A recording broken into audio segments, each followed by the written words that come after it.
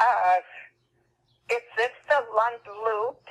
If so, we wish to cancel. We do not wish to belong to that or to pay this anymore. Thank you.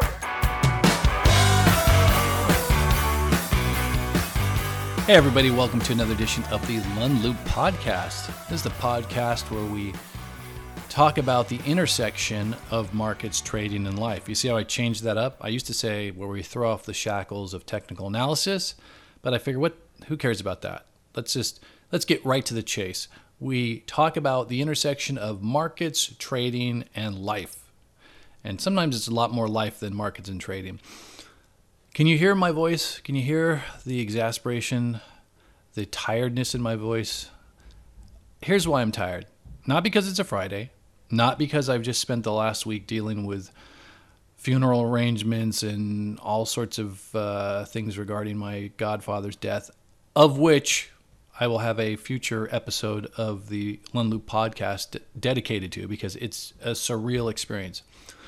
But I'm tired and I'm whispering because we've got guests this weekend. And the guests are not tiring me out.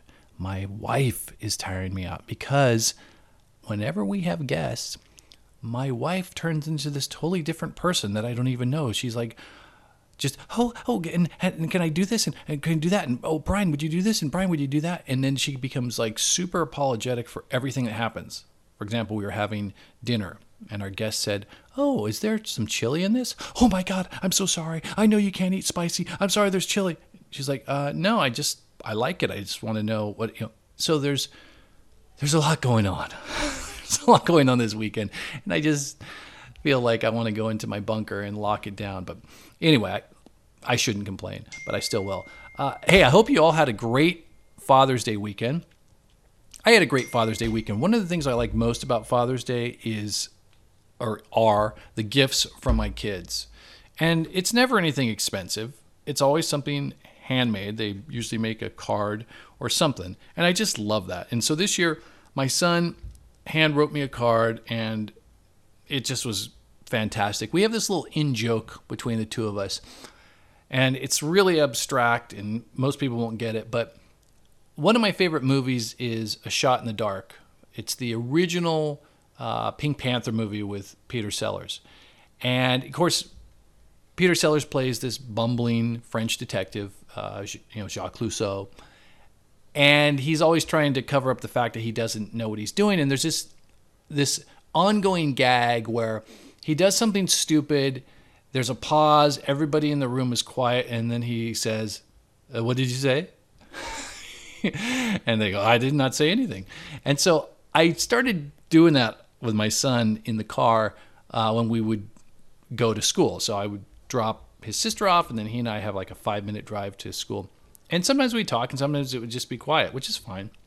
But I would just look at him and go, what did you say? He would always laugh. So he made a card that was really nice and wrote all these great things, and it was all done. And then I flipped it onto the backside, and it just had in quotations, what did you say? So that really cracked me up. My daughter, on the other hand, oh my God, this is crazy. So she's a big reader of the classics. She's a better writer than I am already at 16. She's probably read more books than I have at my age, and which is great. And we recently went and saw Macbeth, the Denzel Washington movie version, which was great. And it was super fun because we both enjoyed it. And so she made me a Father's Day card in the format of a Shakespeare play, but with Macbeth. So basically, it was formatted in this way that I don't even know how she did it. It was like formatted how you would format a play. It was the introductory stanzas of Macbeth, but it was changed to be personalized. So instead of Macbeth, it was like McLund, and it just was fantastic. I can't even tell you how much I appreciate it. So 2 great gifts. And then they got me this hat that says drummer on it. It's really cool. I think I posted it on Twitter. It's just this cool squared off hat. It says drummer in big letters. And, I never was a hat guy growing up. fact, I didn't like wearing hats growing up. But then I started to lose my hair. And honestly, when I started losing my hair in my 20s, it bothered me. Mostly because my dad had a full head of hair until the day he died. So it didn't make any sense. So that made me angry. And then at some point, I realized, okay, I'm going to lose my hair. It's just going to happen. And I came to accept it. But I said a little prayer. I'm not religious, but I said a prayer to a panoply of different gods. To Jesus, to Allah, to Vishnu, to Jimmy Page, who is technically a guitar god. And I just said, if I'm going to lose my hair, if that's what you're going to do to me, fine. Just let my hair pattern be one of those good ones. Don't let me be the guy that gets the horseshoe pattern that's long on top but is fuzzy in the middle. Like, just let it be uniform as my hairline shrinks. I'm okay with that. And of course, I got the exact hairline I hate. The fuzzy horseshoe, not only the fuzzy horseshoe, but like on the crowns of my head on both sides, the hair's still growing like it was when I was 16. So even if I get it cut very short, it poofs out within 2 days. And then the middle, of course, is fuzzy. And I think I'm just going to skin the whole thing pretty soon here. The problem is that I'm very skinny and I end up looking like a well, I don't look healthy. Let's put it that way. But anyway, long story short is, so I started wearing hats, not to cover up the hair. I could give a shit. It's just that it's a mess. Like, I don't want to mess with gels and have to get those poofy parts down. It's just easy to put a hat on. So now I got a ton of hats, right? So they got me a drummer hat. I love it. It's great. So. Is this the Lund Loop? All right, this week I wanted to talk about buyouts. As the market has come down over the last 6 months, you see a lot of people talking about stocks that are, they're ready for a buyout, or they're primed for a buyout, or someone's going to buy them out. It's usually newbies that really don't know the mechanics of a buyout. We talked about this early on, I think in the first or second Lund Loop podcast relating to Twitter, about some of the mechanics around buyouts. And I was just thinking back about this. I've been doing this for 35 years, and I've only been involved in one buyout in 35 years. And it was totally by accident. All the buyouts that I've tried to get into, the mergers, the takeovers, none of them have ever played out. There's been 3. One was a company called Homebase. Now, if you're from California, you probably remember Homebase. Homebase was basically the exact same thing as Home Depot. They had the same orange color. I think their sign was exactly the same. They were one of those mega hardware stores when mega hardware stores first came out. And they competed side by side with Home Depot. You would, on the weekend you'd go, well, I need to look for tools. Where do you want to go, Homebase or Home Depot? And you'd go to one, and if they didn't have it there, you'd go to the other place. And so Homebase stock was starting to tank. Home Depot's stock was going up. It was obvious that Homebase was not doing that well, and Home Depot was doing great. And so people started talking about buyouts. No, by the way, let me just put a preface here.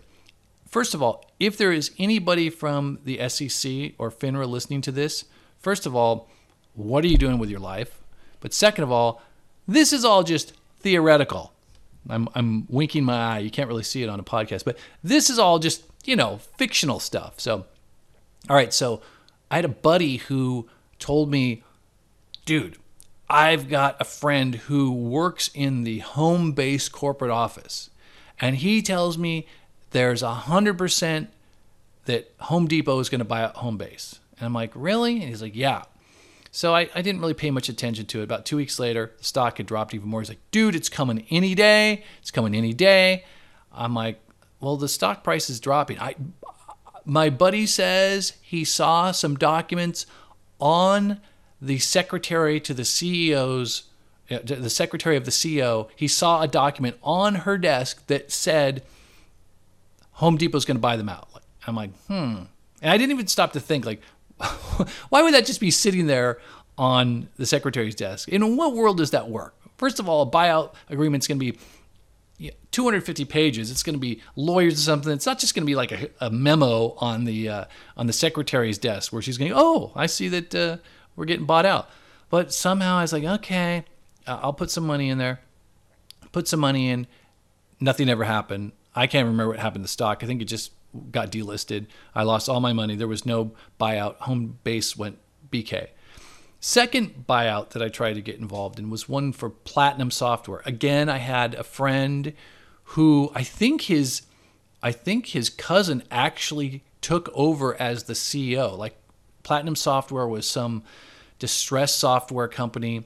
He was kind of a rescue type CEO, so he took over and was going to get the company in shape. And so my buddy would tell me, "Oh, I talked to him last week, and there's going to be a buyout. They're going to have a company buy them out, and they have all these different offers coming down the pike." And my buddy was a pretty solid guy, and I kind of knew his cousin, who seemed solid. So I was like, all right. So I put some money into Platinum Software. Guess what? A month later, Platinum Software did get bought out, but it was a buy under. I don't know if you ever heard of this. A buy under is where somebody actually comes in and buys the stock, or buys a company for less than the stock is trading for currently. And the reason they do that is because they either know that the prospects so the company itself knows that their prospects going forward are going to be tough.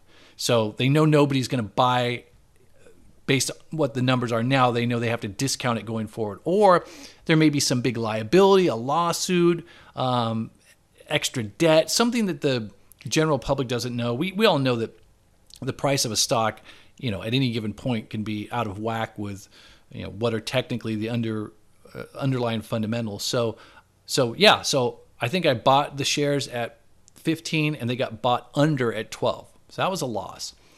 The most painful one for me was a stock called Immunomedics, IMMU. I don't know how I came across this stock, but maybe 2-3 years ago, I think I was doing the Lund Loop definitely at the time. Because I know I wrote about this.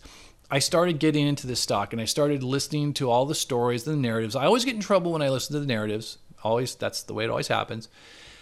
But I was convinced that these guys that I was following knew what they were talking about. And so I started getting involved in this stock. And the mistake that you make with a buyout is when you hear the rumor about the buyout, you think, oh, it's going to happen right away. Like it's going to happen at the end of the week or in 2 weeks. And if you do hear something about a buyout and it really is a legitimate story, it's probably not going to happen for 6 months to a year, maybe longer. So the mistake I made in this case was I started buying really short-dated calls, and they would just keep expiring. They would keep expiring. I keep losing. And then I went a little bit farther out. I bought some of the common stock. I tried to trade around it, and I was buying shares or buying call strikes anywhere between like 17 and 12. And like that was the range it was trading in for almost 2 years. And I kept getting, my options expired, or I would get knocked out of the stock and I'd get back in, and I was just getting chopped up. But I said to myself, God damn it, I'm going to stick with this. I'm not going to get knocked out, because I know when I get knocked out, the moment I get knocked out, then that's when the buyout's going to happen. And I did this for like 2 years, and then COVID hit and everything tanked, and Immunomedics dropped below 12 for the first time in 2 years, got down to like 10. I said, that's it. I can't do it anymore. This thing's going to 0. I was wrong. Went down to 8. Things kind of leveled off. Long story short is they got bought out by Gilead, I think 3 months later, for $88 a share. I can't even tell you how much I would have cleaned up if I had hung with that. So those are the 3 stocks that I tried. I'm sure there's others. There are 3 stocks that I tried to get in on the buyout. Never could. Then, just by total accident, the one stock that I was in that got bought out was called SRAD. And a lot of people in the Lund Loop community will remember it. It was it was like a gaming company, like one of those companies. They weren't like a DraftKings. They didn't facilitate the bets, but they were like I think a company that did like betting software or something. I don't know. I was just trading it because I thought it looked good on a short term, and it was building a position, and then boom, it got bought out. And so it was just random. So anyway, it's funny when you see all these people talking about buyouts. They think a buyout's going to happen. I've never been any good at trying to catch a buyout. I don't know anybody that's good at trying to catch buyouts, people that have been successful doing it.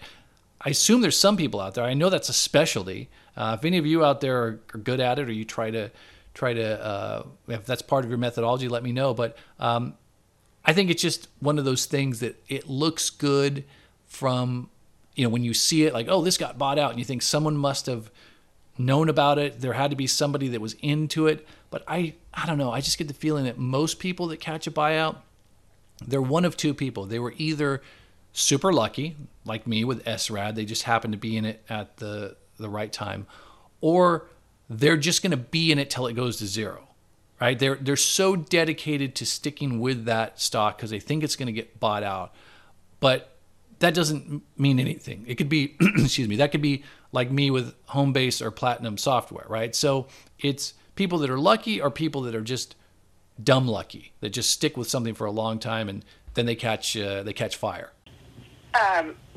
I would like to repeat that want to be canceled from the Lund loop, whatever you've got me on.